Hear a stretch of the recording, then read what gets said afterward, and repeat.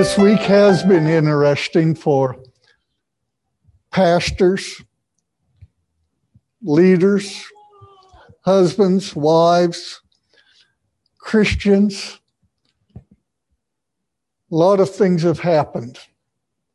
I was reading the Review and Herald this morning from a chaplain who walked by a bulletin board and she saw a picture of Christ surrounded by people, slings, crutches, all looking at or talking to Christ, and Christ listening to them all. What a picture for today. What a picture for today. Thursday, as a pastor, I received a call from a dear lady, and she told me her name, and I'm sorry, I didn't remember who she was. She said, "Well, you baptized me." Oh, that made me feel worse.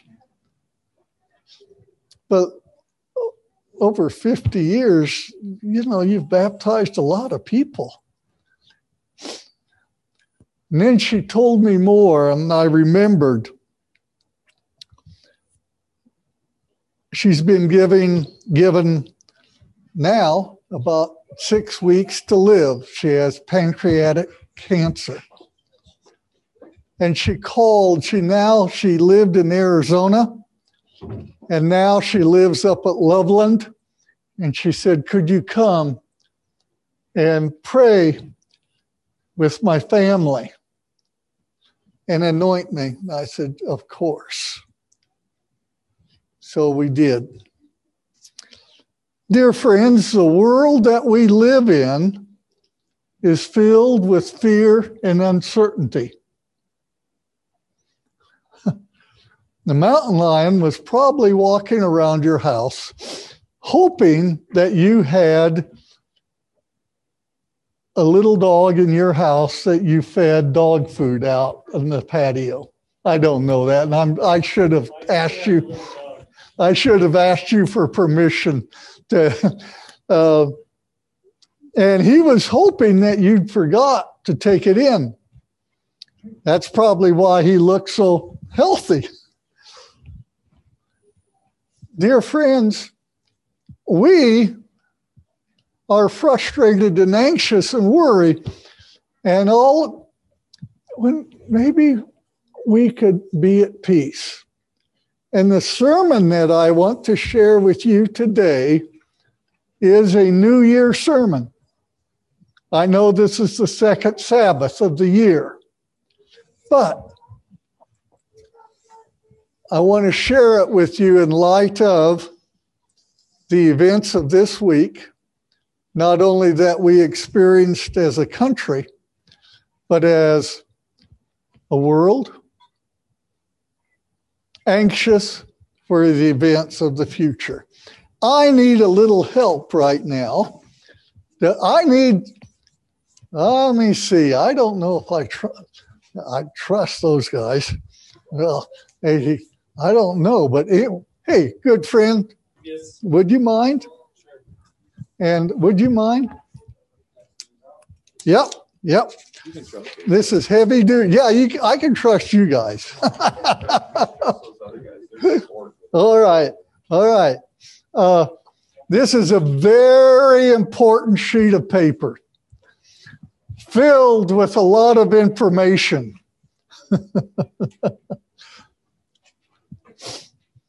I want this sheet of paper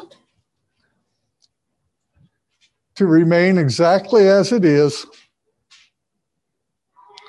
And I wouldn't mind if it kind of was a pain to you, to tell you the truth. I know you'll be tempted to make a paper airplane out of it. I know our children will certainly write on it. But I wouldn't mind if you struggled a little bit as to what to do with this sheet of paper. Because obviously, there's nothing on it. Totally clean, totally plain and white. When I was a child, a little guy, little older than these here, I don't know if any of our children are in school yet.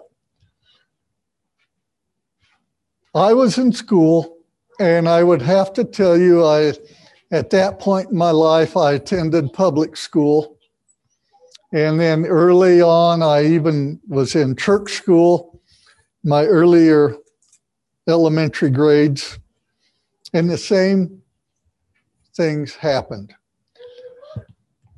It's hard for me to tell you, but I just got to tell you the truth.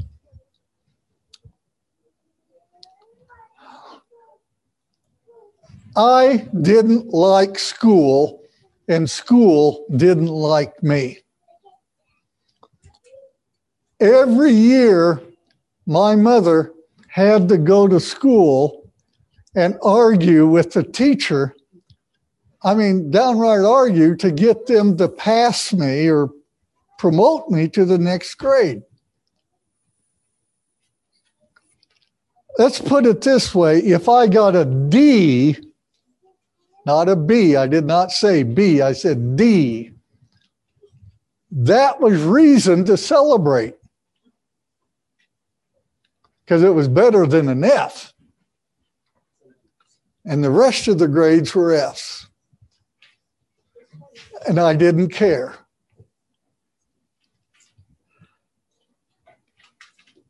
Just so you wonder, I'll remove the wonder, how did I get to where I am?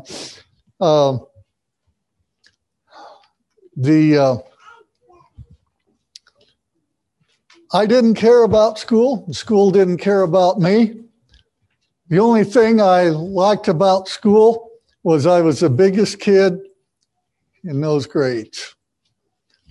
And whenever I fell on the playground, you'll laugh at this. I hope you'll laugh at it. Remember when you were back there?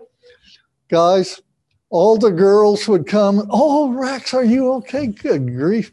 And I mean, I was just in the 3rd and 4th grade. So put it in perspective.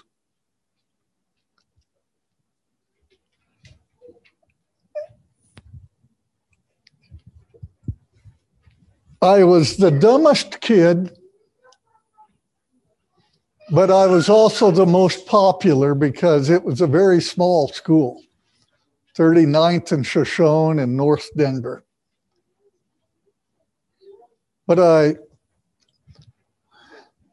pretty soon, a new preacher came to Denver North Church, and he had a boy in my grade, and he was smart.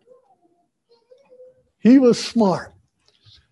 And the girls started liking him more than me. Now, I'm just being honest. I remember this is way back then.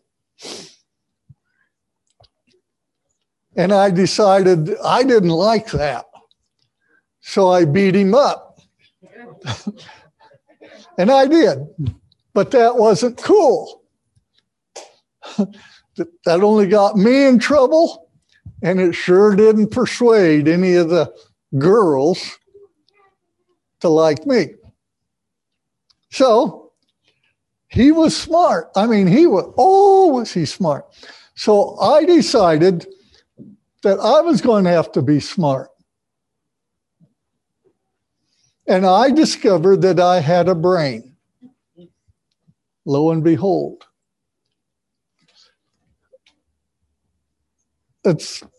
I finished academy in the National Honor Society and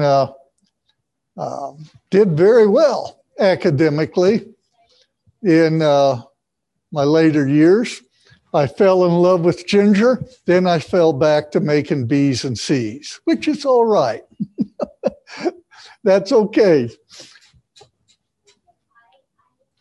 Why did I tell you that? because every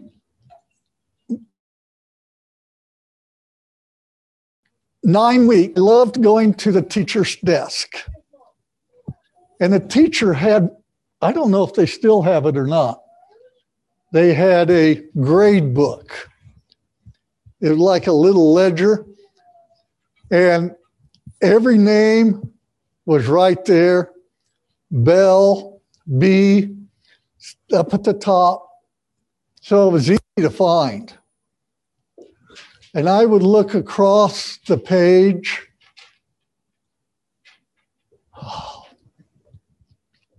It was terrible. 0, 0, dash, 0, 2, 3. All the other kids, 10, 8. I would feel bad.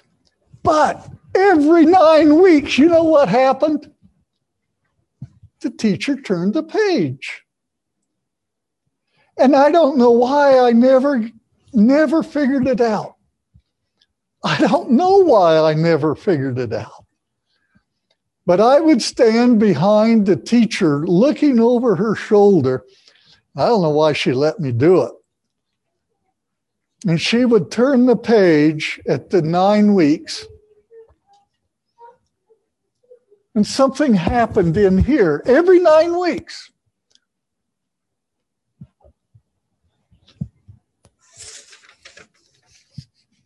It was clean. It was clear.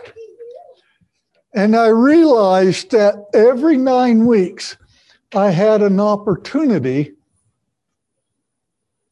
to start all over again. The teachers would always say, Rex, this is going to be written in your permanent record. Did they ever try that on you?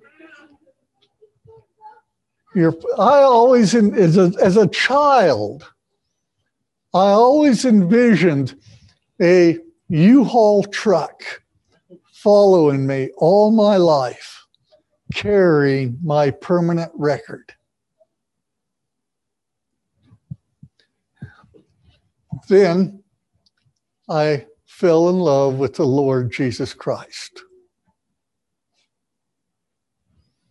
I accepted the Lord Jesus Christ as my Savior.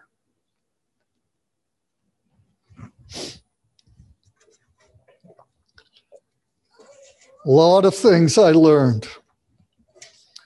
I want to share with you some things of hope and faith and courage for today, for this year, after a year that we all want to forget about. After Wednesday night, after COVID, after all of the turmoil, I pray that this thought will draw you closer to the Lord and refresh that spirit as you peek over and you see the master teacher turn the page. 1 John 1:9. A common text that all of us know. If we confess our sins, he is faithful and just to forgive us our sins and to cleanse us from all unrighteousness. That's incredible. That's incredible, folks. If we only say, Lord Jesus, I am a sinner. I confess my sinfulness to you. He is faithful and just to cleanse us from all of our sins. Praise God for that. Praise God for that. Now, he also said that I will cast your sins into the depths of the sea. That's before aqualungs. You know, that they hadn't invented those when Jesus said that. If they were out fishing in the middle of the lake and they dropped something over the side of the ship, it was lost unless it floated. It was lost. So what is that Jesus said, if you confess your sins, I'll forgive you. I'll throw them in the depths of the sea. They will be no more. Believe that. Believe that. Turn over to Hebrews, 8th chapter. Hebrews 8, 10 and 12. For this is the covenant that I will make with the house of Israel after those days, saith the Lord. I will put my laws into their mind and write them in their hearts. I will be to them a God, and they shall be to me a people. Verse 12, and their sins and their iniquities will I remember no more. I used to run a lot of 5-day plans to stop smoking.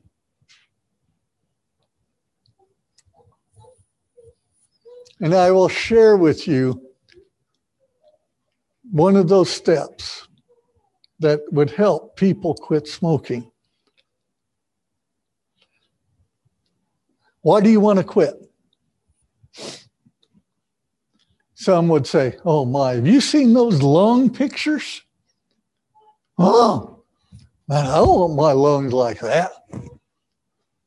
Boy, okay, that's a good motive to quit. Somebody would hold up their hand over here.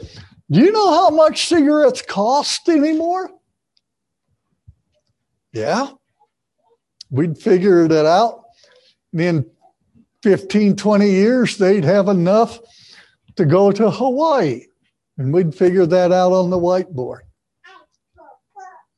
But then I would say, no, really, why do you want to quit? Because the truth is, everybody in this room knows somebody that smoked until they were 99 years old and they died from tripping over a log or a mountain lion eating them on the back porch. And we can, in America, you and I know that if we want something bad enough, we'll figure out how to buy it. I mean, there's always somebody willing to make you credit. The only successful way to quit smoking is from love. Love. Love for children, family, love for God, and love for self. Friends, you and I have carried around the guilt of not only smoking, but whatever it is, long enough. And every year, we get the white page sermon. Long about February, late January for me, I get discouraged because the devil is pressing in and I'm remembering how unworthy I am. We white knuckle it. The preacher says, don't think about the red-faced monkey. What are you thinking about right now? The red-faced monkey. Dear ones, believe in God. Don't believe in yourself. Let God be God. Let Him keep His promises. Rest in faith in Him because He loves you so much that He came and died for you. He died for you. Your salvation is accomplished at Calvary. And you can have that faith. Turn with me to Ephesians 1:7.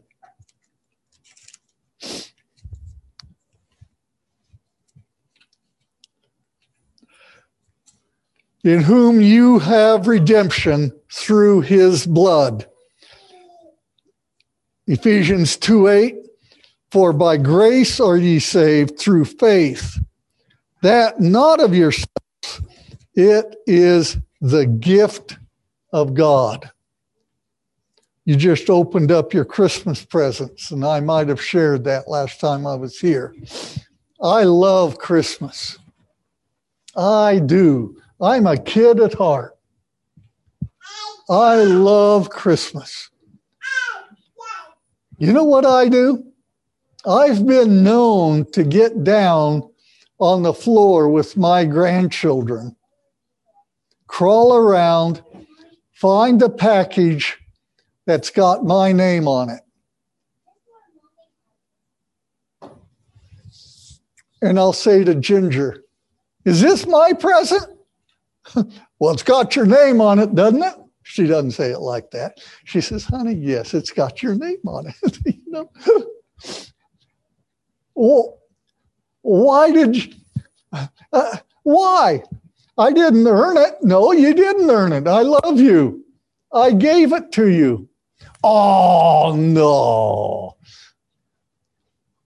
That's an insult. If the present has my name on it, it's mine because she gave it to me from love. And on Christmas Eve, I rip open the present.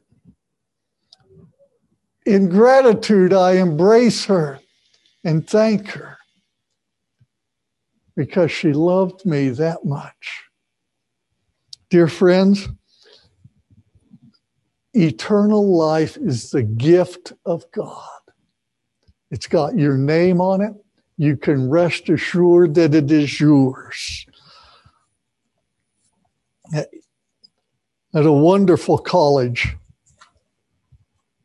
Union College, our college, I took a class from a wonderful gentleman called Daniel in Revelation.